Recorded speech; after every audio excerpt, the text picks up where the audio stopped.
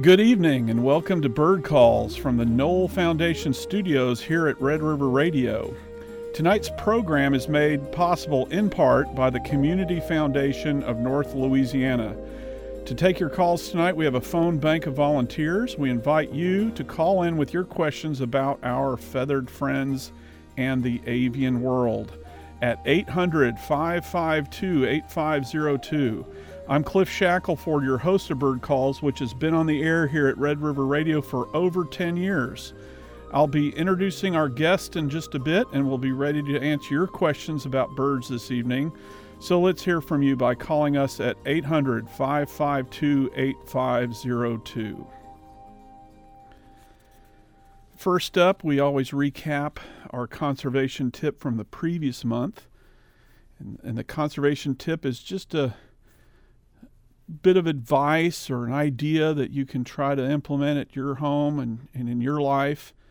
And the one we're going to recap is how to find a wildlife biologist in your area.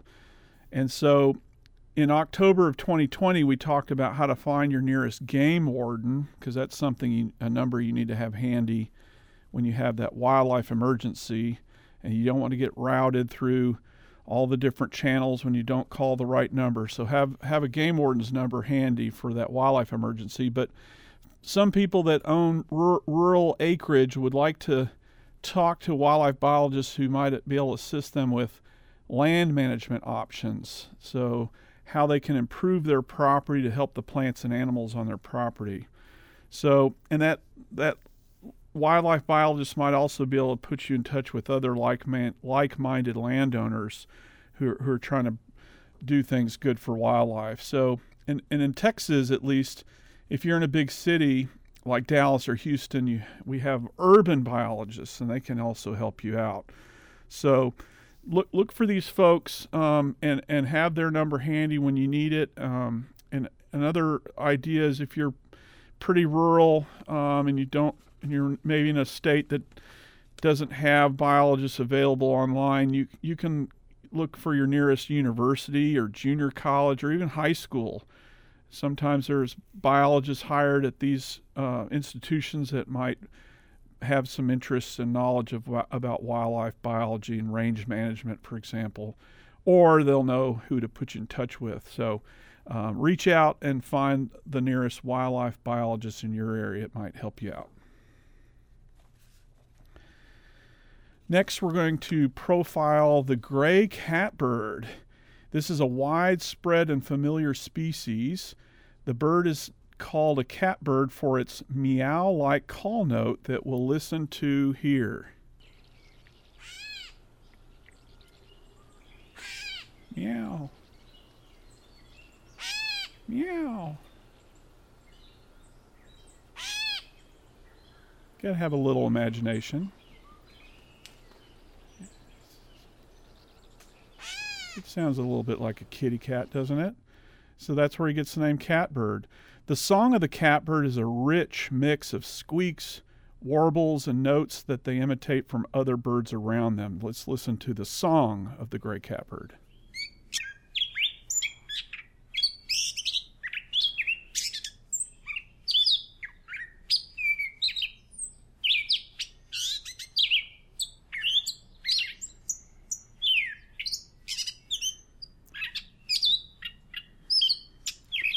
Busy little songbird there. This species is a mimic and can imitate sounds it hears like its close cousin the mockingbird, yet the catbird only gives single notes of mimicry at a time, while the mockingbird usually does so in triplicate. If you've heard a catbird's meow but have never seen one, it's because they often prefer to skulk in thickets and brushy areas. They'll sometimes pop out on the edge of a thicket to forage or sing, including in urban and suburban areas. And this is when you can get a peek at one when they're popping out. The catbird is slightly smaller than the mockingbird and is a dark, solid gray overall with a black cap and a rusty brown undertail area. The sexes look alike.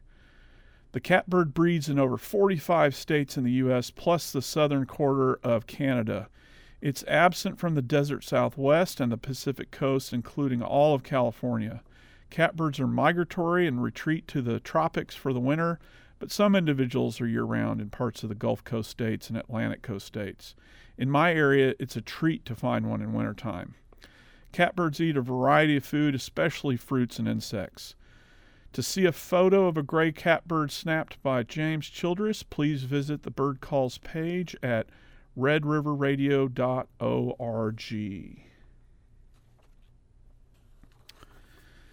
Okay, I'm excited to introduce our guest. He is sitting here in the studio with me, Mr. Clay Taylor with Swarovski Optic. He's been an employee with Swarovski Optic for 24 years. He's the naturalist market manager, which basically means he's the expert birder for the optics industry at Swarovski Optic. I've known Clay for about 21 years, and I'm excited to have him come in here and explain optics, binoculars, and scopes. We're going to talk about that today. And remember to call in with your questions about optics, and that number again is 800-552-8502.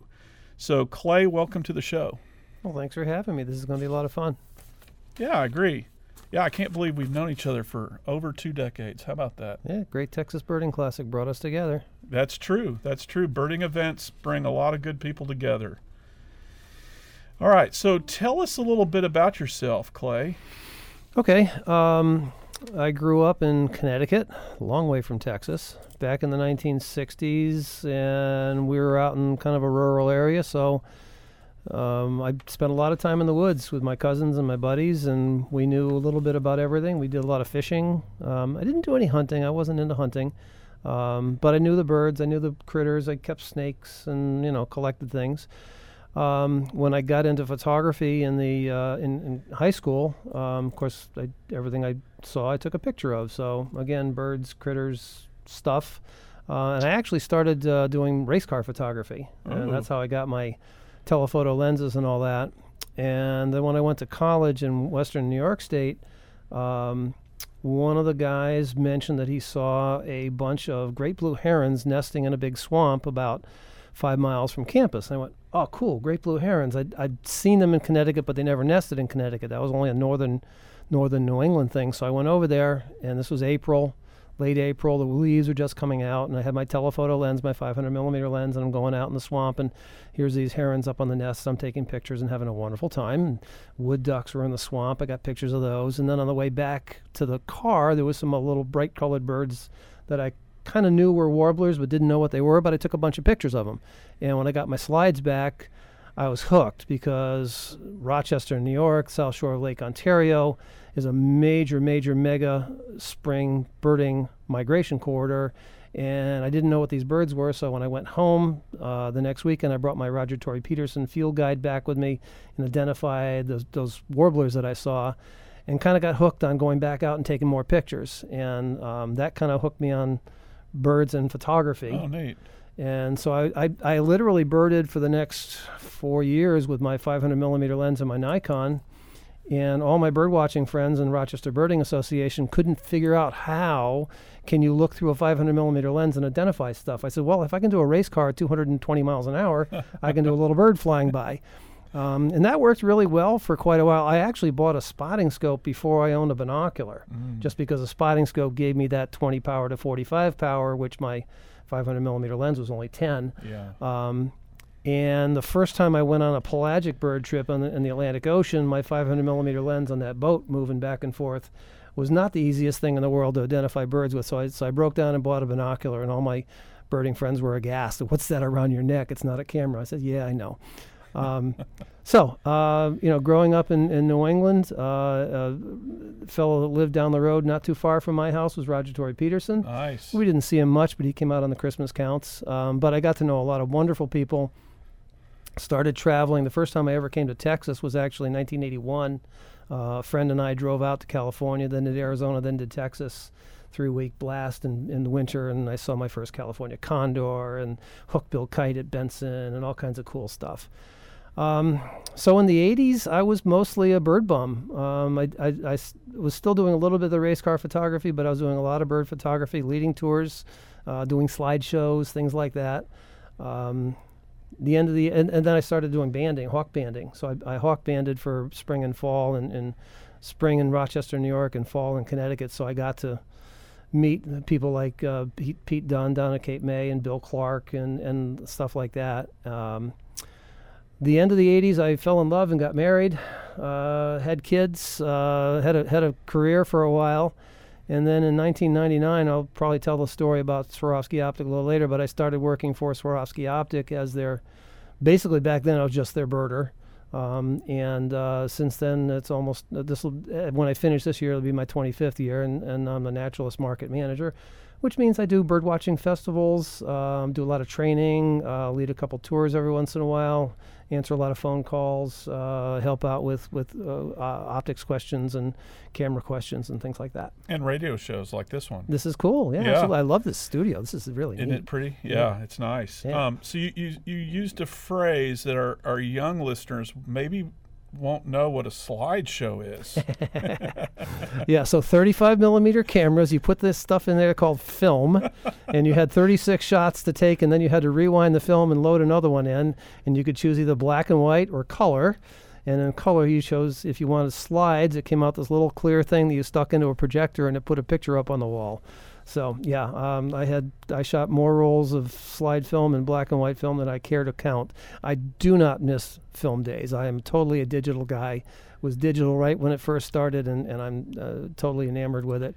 And now what we can do with our cameras is absolutely wonderful. And don't even get me started on what we can do with the phones. Yeah, that's right. Right. And instantaneous with the cameras now. You don't have to wait till you send it off to Kodak to have it processed and Yes. wait 2 weeks for it to get back. And the whole time you're chewing at the bit, just waiting for it to come back. And then you find out that you set the wrong ISO speed, ASA back then, and they all came out black or all came out washed out. Yeah, right. Totally.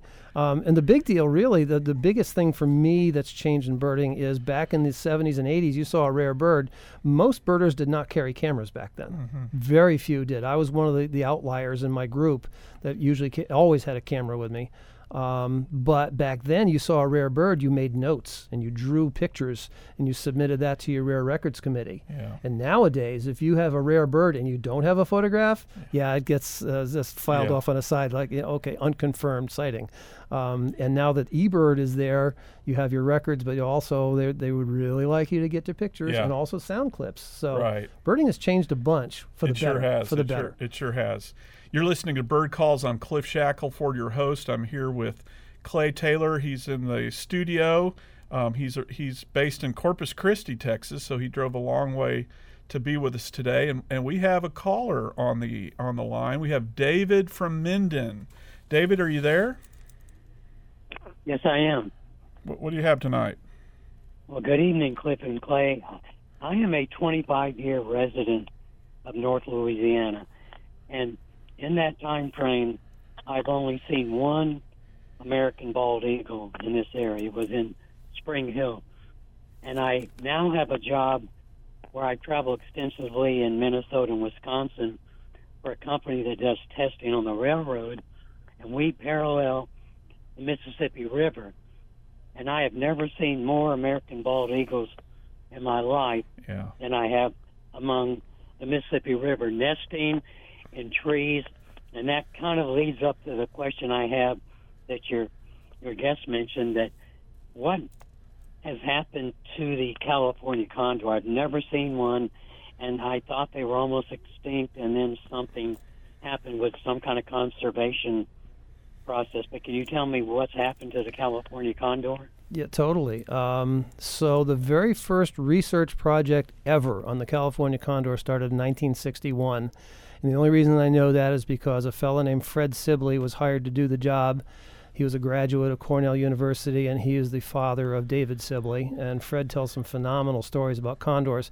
In the 60s, there were somewhere around 200 condors left in the world, and they knew nothing about them.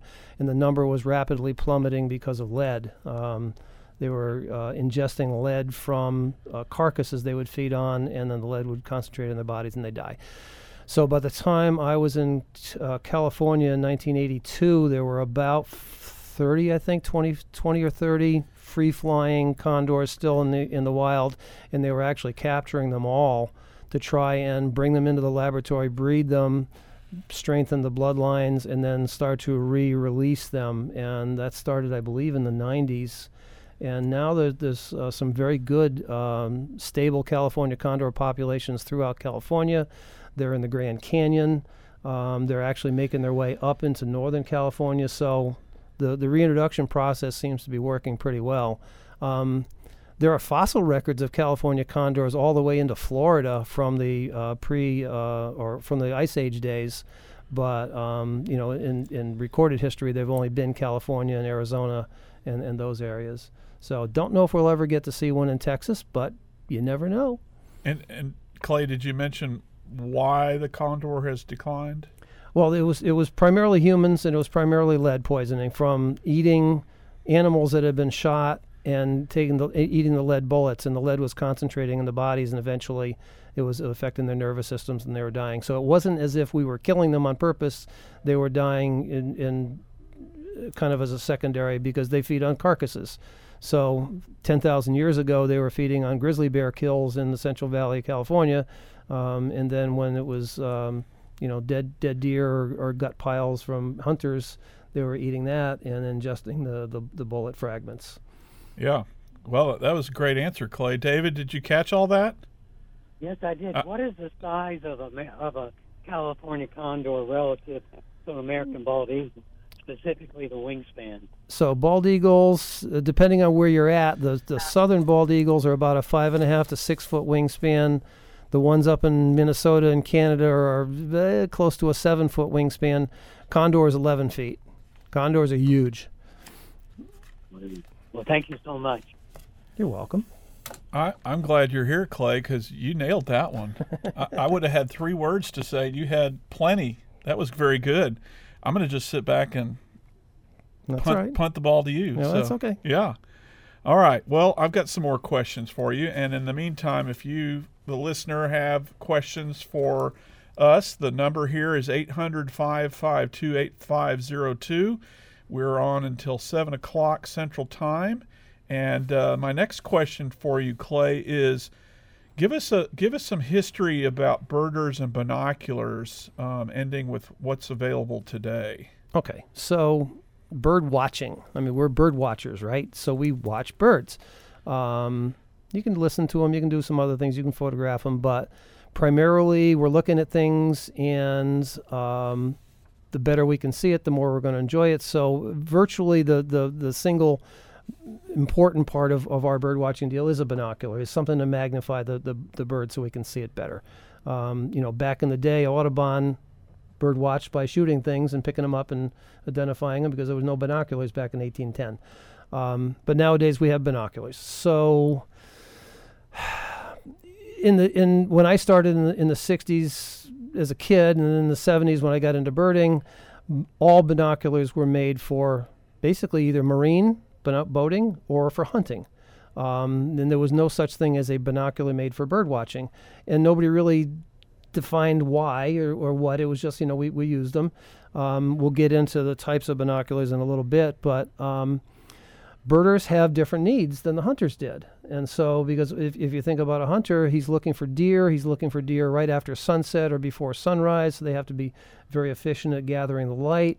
Whereas with birding, after sunset, our birds have gone to bed. Unless you're an owl person, you're not critically looking at birds except in really good lighting. So one of the things that we figured out with bird watching is that we want something that's compact, because one of the things that bird watchers are really more sensitive about than anything else is size and weight.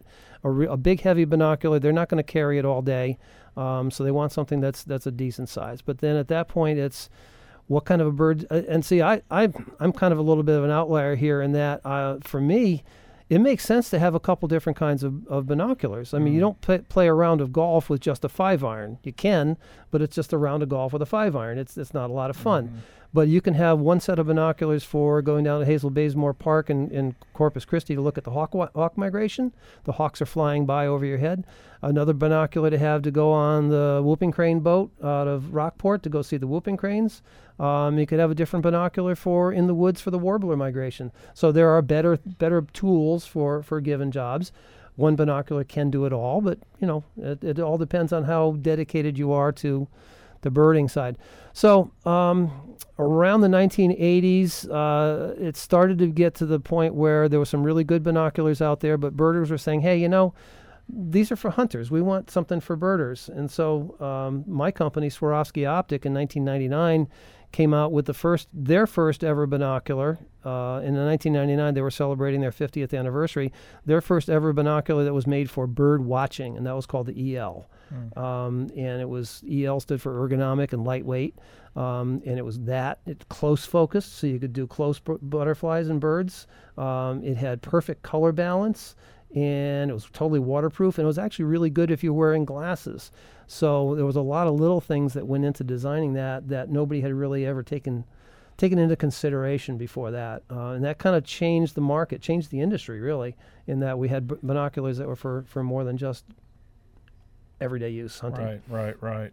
Yeah, I remember in my early days of birding, you had, just what I'd call today a junker pair of binoculars, yep. and then the goal was to save your money and get the Zeiss 10x40 BGAs if you could find a pair, and those were like you mentioned, they were designed for hunting, but the birders figured them out. Oh yeah. But that's neat what you said about Swarovski came around and in 1999 discovered how to introduce a binocular for just bird watchers, yep. and that's great. Yep. You're listening to Bird Calls. I'm Cliff Shackelford. I'm in the studio with Clay Taylor. The number here is 800-552-8502. We have Woody from Lufkin on the line. Hello, Woody. Hey, how you doing? We're doing well. Speaking of binoculars, 7x50 is what I carry most of the time. As my dad, I don't remember what my dad had.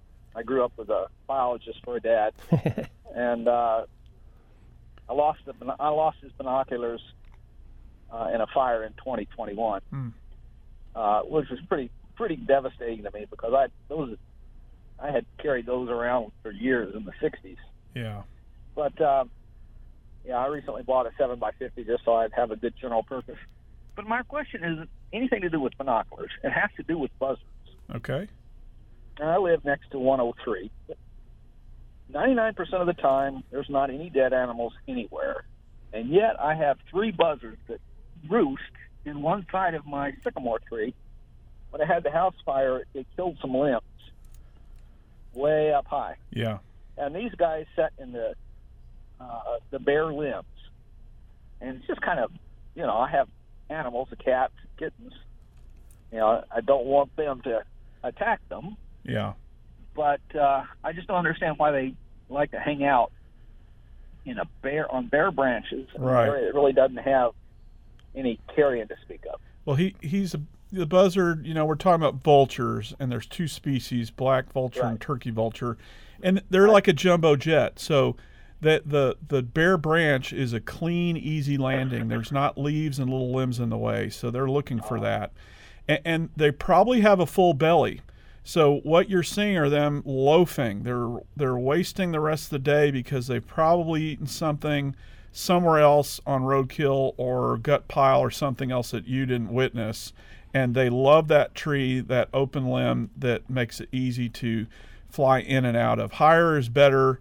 When you're a big bird like that, you don't want to get down on the ground unless you absolutely have to, like when you're eating. But when you're loafing, that's why they're on cell towers, they're on rooftops, and they're on your sycamore limbs because they like that to be high. It's easier to get back aloft.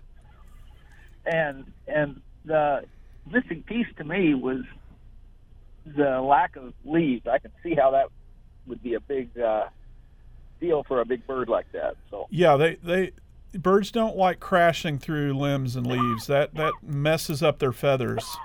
The feathers don't work when they're messed up. The feathers don't operate correctly, and feathers are pretty fragile, and they can break and wear down. So you don't want to crash through limbs and leaves. And while we're talking, I'm watching a mockingbird climbing around on another dead branch. Oh, and the dead branch, Woody, is easy for you, the observer, to see these birds. Oh, yeah. There are a lot of birds in those leafy limbs out there that you're not seeing because they're covered up with leaves and they're hidden. So the Woody looking at the woody limb makes it easier for Woody to see the bird. Woody the woodpecker. Does that make sense? Yeah. Yeah. All right, Woody. Well, thanks for the call. Appreciate it. You're listening to Bird Calls. I'm Cliff Shackelford. I'm here with Clay Taylor. We're talking about optics. We're talking about birds. Anything you want to talk about? We have Cecil from Alto, Texas on the line. Cecil, are you with us? Yes, I am. Okay, go ahead.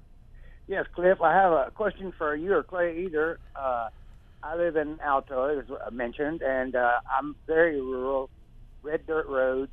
And what are the birds I'm seeing in the evening before dark and through the night? If you drive with your lights on after dark, they have extremely red eyes, and they're a fair-sized bird. Yeah, those are Chuck-Will's widows.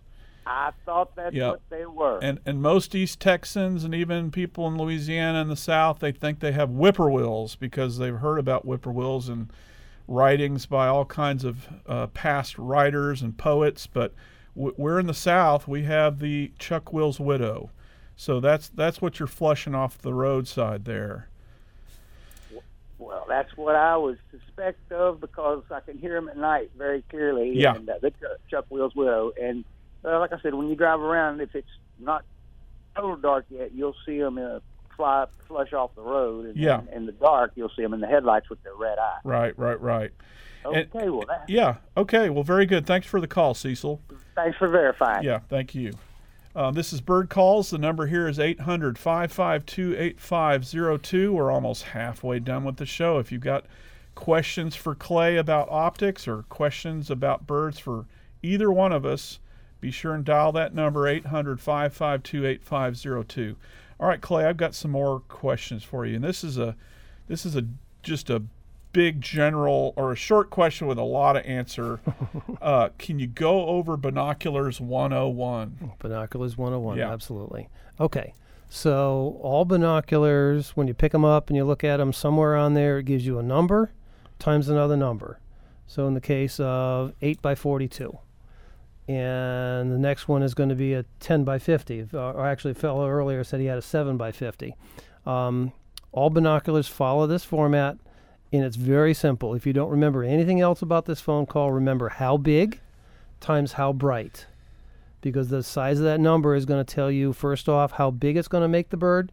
8 times bigger than your eye sees it, 10 times bigger than your eye sees it.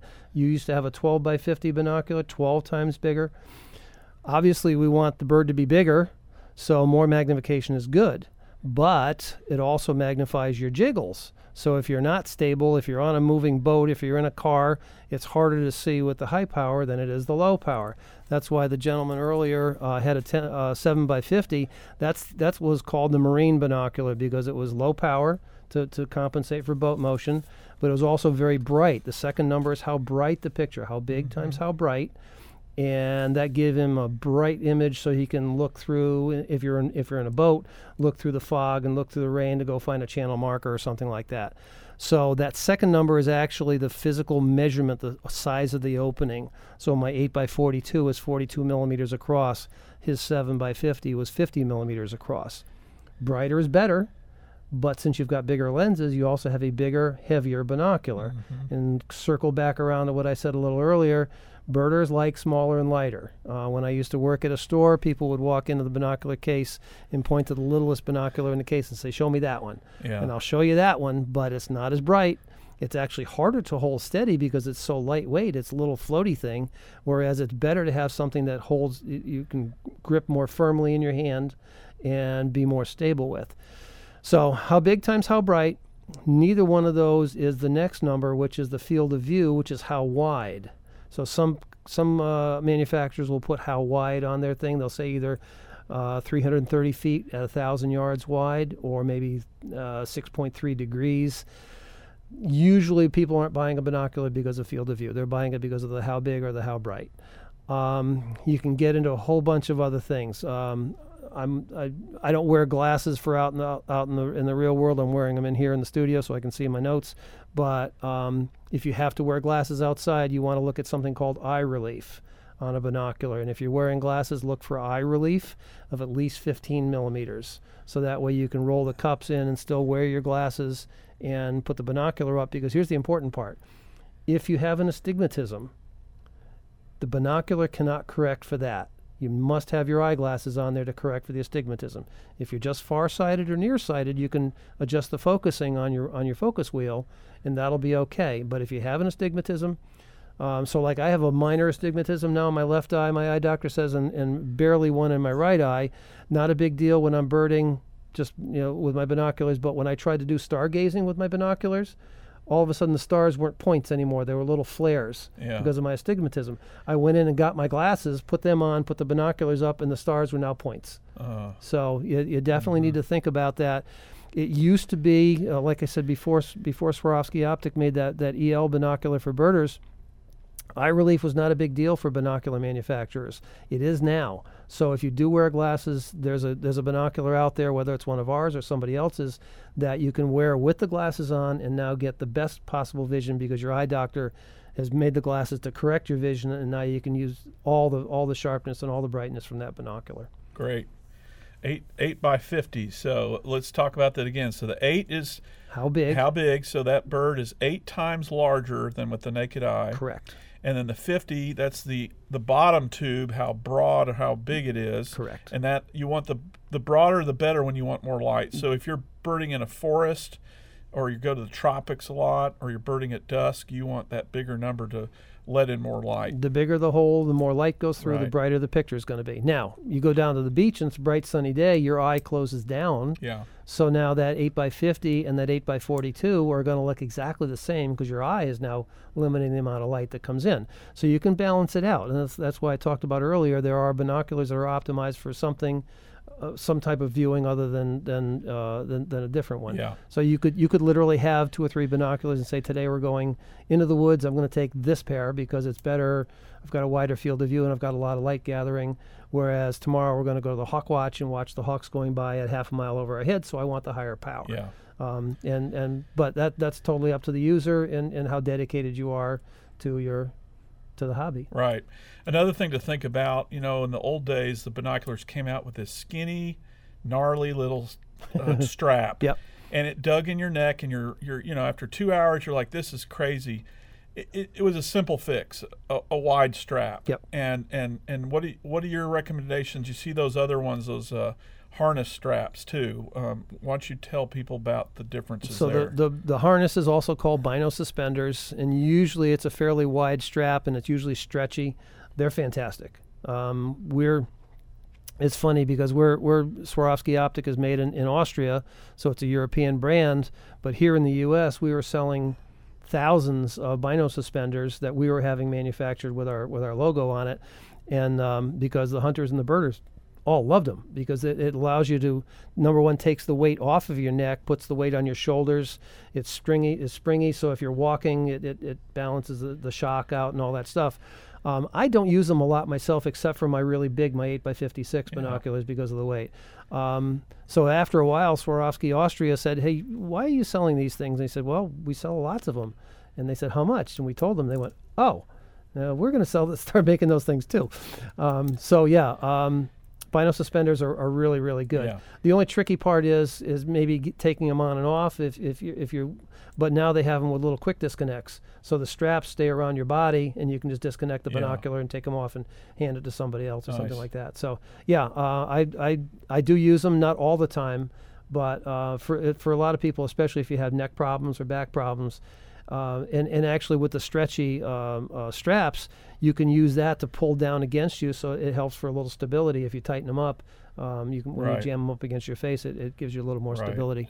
Simple things like that. Another thing, I was always ridiculed in college because I wore a collared shirt all the time when I went birding. I still do, because T-shirts, that strap, no matter how comfy it is digging into your neck. Yes. And for me, I love wearing a collared shirt and putting that strap, even the wide strap, around that collared shirt. So that's another you and tip. Joel Simon. Yes, absolutely. You're listening to Bird Calls. The number here is 800-552-8502. We have Sunny from Lufkin on the line. Hello, Sunny. Hi, how are you? We're good. How are you doing? I'm good. I have two questions. The first is I have several nest boxes in my backyard. Okay. And I recently got to watch Chickadee Sledge, and then like 6 weeks after that, some Eastern Bluebird Sledge. Different boxes? Yes. Okay. And my question is, I would love to watch them. And what kind of camera setup would be the best to have a setup inside the nest box? Oh, like a hidden camera, there are peeper camera. Yeah, there are Nest cams. Yeah. You're going to have to go Google search for Nest Cam or Nest cameras. Okay. I don't know any particular manufacturers. Some of them use infrared. If it's a Nest box, there's like almost no light in there. But and then you can have its Wi-Fi to your receiver and be able to watch from inside. Yeah, this Nest cams themselves have become a huge thing for nature centers and things like that. You can also do a wired up camera with a power supply and all that too. I don't know any specific manufacturers, but there's certainly, and I would maybe check out Cornell Laboratory. Of ornithology, Cornell Lab, and email them and see what they recommend, because they do a lot of the Project Feeder Watch and all that stuff. So they'll be able to probably point you in the right direction. But yeah, there's a lot of resources out there for that. Yeah, a lot of those Nest cameras were born out of the security camera business. So you're basically buying a security camera, a little tiny hidden thing, like your Ring on your front door, those kinds of things. You're basically buying something tiny like that. So if you don't want to even look for Nest cameras, you might, if you have a security store nearby, you might even investigate that and put something together, or have the person help you put something together. It's a good possibility. Yeah. Absolutely. Okay, thank you. I'll Okay. look into that, Nest cameras. Okay. And then my second question really quick is, are there any bird watching groups in East Texas, close to Lufkin, that get together and go out into the field and birdwatch together? You bet there is, and I'm a longtime member of the Piney Woods Audubon Society, and we've been around since the late 60s, and we get together during the school year. We get together probably, I think, 8 times. And for meetings, a couple of those are potluck dinners where we get around and chat, and then there's usually a monthly field trip. So you need to look up the Piney Woods Audubon Society, and you can Google that and connect with us that way, Sonny. Okay, Piney Woods Audubon Society. Yep. Sounds great. Thank you. Yep, and Audubon is AUDUBON. Okay, perfect. Thank you so much. Great, thanks, Sonny. Thank you. All right, bye-bye. You're listening to Bird Calls. I'm Cliff Shackelford, your host. I'm in the studio with Clay Taylor with Swarovski Optics. We're talking about birds and binoculars and all kinds of stuff. And if you have a question for either of us, the phone number here is 800-552-8502. So, Clay, describe high-end binoculars and why they're worth it. Okay.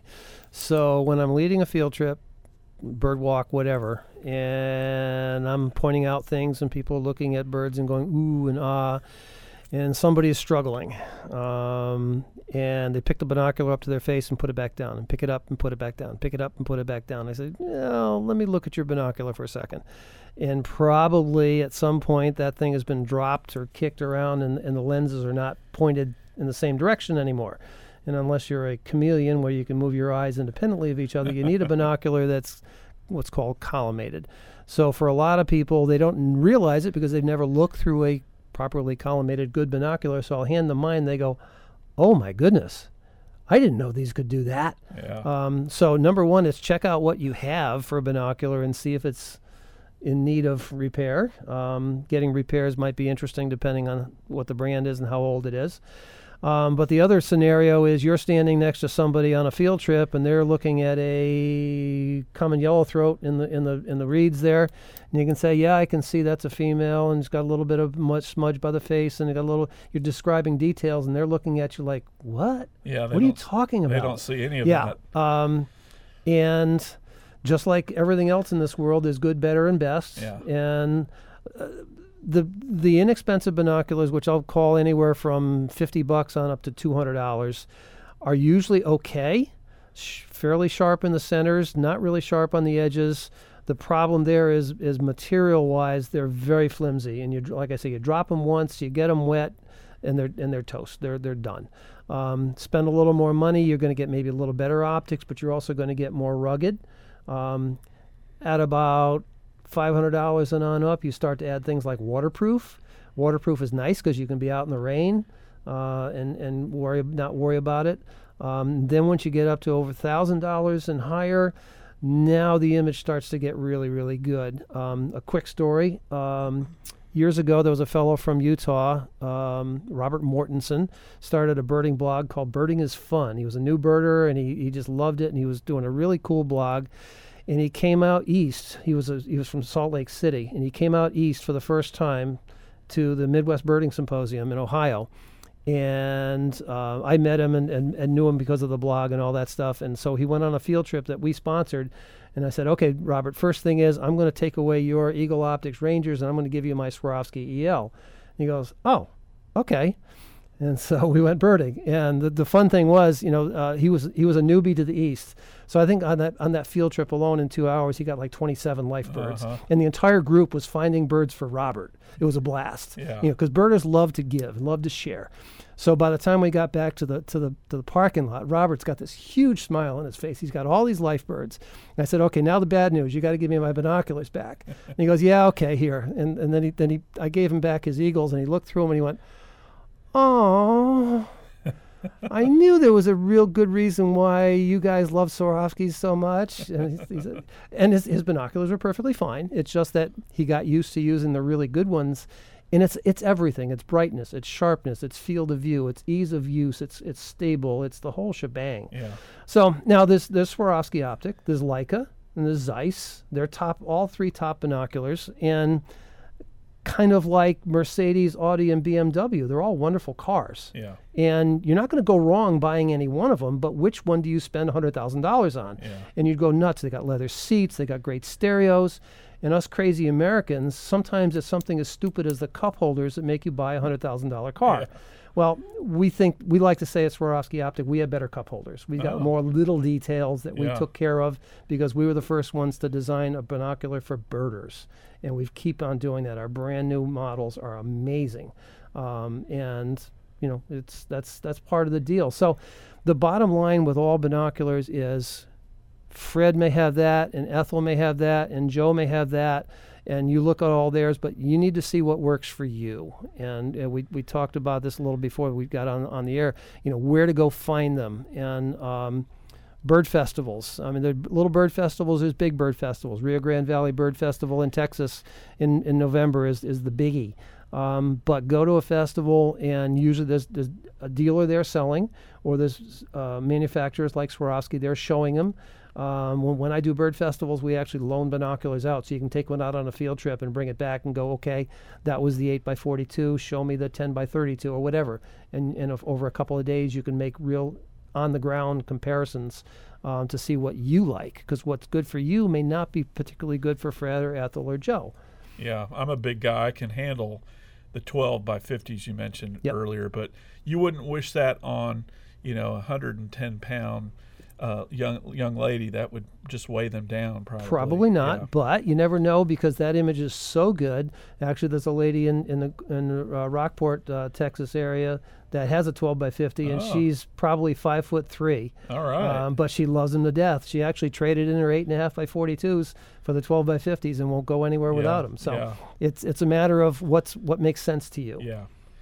So go on field trips. The last caller, Sunny, asked about her nearest Audubon Society. Go on a field trip, and hopefully there's 5 or more people, and start asking, hey, can I switch binoculars with you for a few minutes?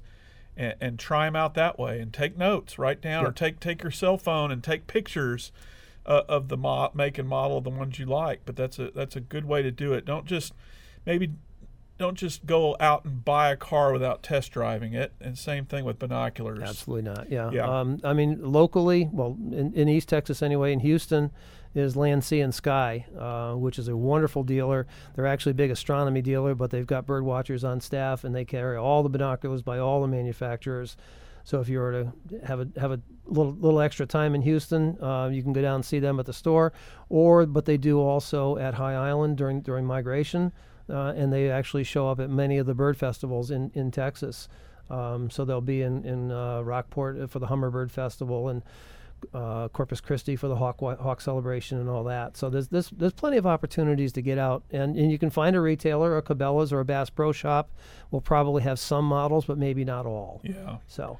And then the one you mentioned in Houston, they also do repairs too. So yes. So you wouldn't send your crappy Tascos that you bought in 1968 down there, but if you've got a high-end pair that's 10 or 20 years old that you've set up because something's wrong with it, that might be your best bet, is to send them in, contact them first, see what they can do, and maybe get your old pair resurrected. Yeah, and they do have the limited ability to machine parts if there's no pieces available. So yeah, actually, a true story. My original binocular from 1977 was a Bushnell Custom, which was back in the day a $300 binocular.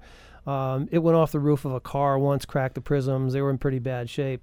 So a few years ago, I went online and found another one, and bought it, and took mine and the other one back to Land, Sea, and Sky, and they disassembled the two of them and took all the nice lenses and put them back in my binocular case, which is all beat up and torn up, and I could remember where this was. That you knew the difference. Yeah. So now I have a resurrected binocular, courtesy of Land, Sea, and Sky. And you couldn't just accept the new pair, the new used pair. That's good. Yeah. No. I got a rat rod binocular. That's right. You had that 65 Ford Mustang, and you bought the engine and you put it back in. You took it out of another car and put it in yours. I get it. I get it. Cool. That's awesome. You're listening to Bird Calls. I'm Cliff Shackelford. I'm here with Clay Taylor. The phone number here is 800-552-8502. So, Clay, explain the need for a spotting scope and a little bit about digiscoping. Okay. So here I am back in the 70s with my 500 millimeter lens, which is back then with film, it was 10 power, just like my 10 power binocular, or just like a 10 power binocular. But, way down across this field, half mile away, there's a hawk perched up on a tree, and it's an overcast day, and the hawk is a silhouette, and it's like, okay, it's a hawk. I don't know what it is. Those that had spotting scopes, you look through the spotting scope, and, oh, yeah, look at that. It's a red-tailed hawk.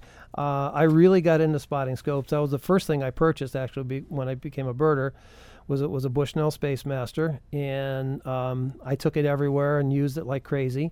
You could literally put the film camera on the Space Master, but it was a pain in the neck to put it all together, and again, you had to wait 2 weeks to get your film back to find out if you got any good pictures. But I've always been a scope guy. I love scoping. I love looking long distance and scanning mud flats in the Gulf of Mexico and whatever. And I literally take the scope into the woods too, because I look at butterflies, I look at birds up in the trees, look at nests. To me, a scope is invaluable. You do have to have a tripod, because where binoculars are 8, 10, maybe 12 power, most good spotting scopes start at about 20 power and go on up to 60 and even 70. So they magnify like crazy, but then the shakes become horrendous. Yeah. Some people mount a spotting scope on a little like a gun stock and put it up. I don't know how they can do that. It's tough. They're better than me. Yeah, it's very shaky. Yes. So I take a tripod. The nice thing is carbon fiber tripods nowadays are reasonably inexpensive, and they're, number one, they're lighter, so you can carry them. But number two, they dampen vibrations better, which is really good when you've got a windy day and you're trying to see that shorebird out on the mud flat at 60 power, or figure out which hawk that is that a red tail or a red shoulder at 1.5 miles away. Yeah. So tripod and scope are their necessity. But to me, if you were to tell me tomorrow I can go birding and I can bring either a scope or a binocular, but not both, I take the scope. I'm a scope guy. But now, since digital came out, all of a sudden we have a new wonderful option, because you can take a camera or even a cell phone, hold it up to the eyepiece of the scope, and get the picture of whatever the scope sees. So phone scoping, as you will, or digiscoping, digital camera on a scope, has become a huge thing, and especially nowadays where, like I said, if you have an eBird list and you have something rare, the compiler, the verifier wants to know, did you really see that Connecticut warbler? Well, yeah, here's a picture I took through my spotting scope. So you can do that, which is really wonderful. And the cameras on the phones now are so amazingly good. Takes a little practice. Takes a little practice. There are a lot of adapters out there now that clamp onto the phone body and allow you to plunk it right on the scope eyepiece, so you don't have to hold it there. Swarovski has one. There's Phone Scope is a company out of Utah that makes them. There's a bunch of them out there. I use my digital SLR on the scope all the time. I just came back from Costa Rica 2 weeks ago, and I shot about 5,000 pictures through my scope of all kinds of cool stuff, toucans and trogons and all kinds of junk. Who has to go through all this? That's you me. Do? That's why it's nice to have a couple of terabyte hard drives. Yeah. So with the scoping and the phones, just like with the binoculars, size and weight. The bigger the scope, the more light it lets in, the brighter the picture, the sharper the picture, but also the more weight you have to carry. So there's a trade-off there. And pricing, you can start it from good scopes start at about $500. There's some cheap ones out there, but they get a little ugly when you start to zoom it up. $500 and on up. And again, the more you spend, the better the image, the more rugged it is, the waterproof, the whole shebang. Yeah. So, many, many years ago, Pete Dunn from New Jersey Audubon said, the more you spend on your spend as much as you possibly can on your optics, because it will pay immediate dividends. Yeah. So whatever your budget is, max it out, because that will give you the best possible look. Yeah, you mentioned the high-end binoculars a little while ago, and I don't care what your age is, that could be the last pair of binoculars you need and that you'll buy. Yep. They'll keep with you for decades. Sure, absolutely. So that's something to think about. It's not like, your car is going to get beat up in 15, 17 years. You're going to have to get a new one, not with the binoculars, if you take care of them. Yep. So one of the binocular that kind of got Swarovski optic raised into the consciousness of birders before the EL came out was called the SLC. And we came out with those in 1993. We're still repairing those back in Rhode Island at our headquarters. And, people use them up, beat them up, send them in. We refurb them and come back, and they look like brand new. And literally, you can sell a nice SLC for double what it cost brand new. Oh, you can sell it. You can sell it outright. They hold high-end stuff holds value very, very well. And they're all warranted when you send them back in? Well, it depends on the warranty. So with Swarovski Optic, we have lifetime guarantee on the lenses and 10 years on the mechanicals. Yeah. So you have 10 years for the focusing to get bad or something like that, and we'll still fix it. Yeah. If it loses the nitrogen out of it for the waterproofness, we can replace the seals and do that. So a lot of stuff is easily maintainable. It's you would think that hunters are really hard on their products. Birders are worse because we're birding with it every day. Yeah. Every day you're going out and you're bringing your binocular with you, and there's cumulative bumps and bangs and dirt and crud and mayonnaise from your sandwich falling on it and all that stuff. So it's nice to have a little bit of maintenance every 3, 4, 5 years. Send it in for a refurb and a clean and check, and that gets you going for the next couple of years. Yeah. All right. Well, we've got a caller on the line. We've got Kathy from Nacogdoches. Kathy, are you with us? Yes, can you hear me, Cliff? Yes, go ahead. Okay, so I'm really excited about this show. It's perfect timing. I have a big birthday coming up, and I had decided exactly what I wanted. It was the EL42s, no doubt about it. Getting ready to hit order, and I saw that the close focus range had changed to 10 feet. So the question, and that was like a deal breaker for me. Okay. And the NL was just a little bit more than what I wanted to spend. So can you comment on that? I do a lot of, I've got the Ranger guy you were talking about that had the Ranger Eagle Optic 842s, and I've had them for, 15 years. And their close focus is about 5 feet. And I do, I check butterflies, wildflowers, hummingbirds on the front porch and stuff. So could you comment? I measured out in the living room what 10 feet would be. Yep. And I just wasn't comfortable with that. You want to comment on what if I come up with a butterfly? So that's always my first question. I do tons of butterflies. I'm a butterfly guy almost as much as birds. When we came out with the NL Pures at $3,000, which scared the death out of us until everybody on the planet wanted to buy them yesterday, the ELs were about $2,500, so there was a $500 price difference. We wanted to drop the price of the ELs to make it a little, give another price choice. So the only way to do that was to actually change the close focus setting, if you will, and it was internal and gearing and all that junk.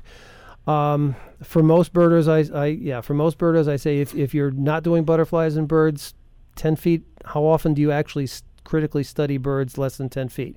You're doing butterflies, I get it. You could try and find a pair of older ELs. They're still around. And you can actually... I've been looking. Yeah. And what do those get to, 5-6 feet? It was 6.5, yes. 6.5. Yep. Yeah, and the NL Pures do go down to 6 feet, but they are. I will say that the image quality on the Pures just blows the ELs away. It's quite amazing. So, if you're get a couple family members to chip in or something for your birthday. But yeah, right now with the ELs, that's it. 10 feet is it, unless you can find a pair that was made before the summer of 21, because that's when the close focus changed. So, Kathy, you've got a little shopping to do. Oh, I've been online, and he answered my other question. Okay. It's like, I live in Nacogdoches. Okay. So how do you go hold, these 3, 4, 5 different binoculars? Yeah. Previously, I'd held up a pair of binoculars, knew that's what I wanted, and I got them, and I couldn't really see out of them. So I wanted to hold them up, but, like, where do I go to some store and just order $10,000 worth of binoculars, have them sent to the house, and then return them, or how do you, besides going to the Rio Grande or the Hummingbird Festival? Yeah, come to Audubon meeting that I mentioned earlier, Piney Woods Audubon, and we'll set you up. Go to on one of our field trips, Kathy. So thanks for the call, Kathy, and we're going to move into our conservation tip.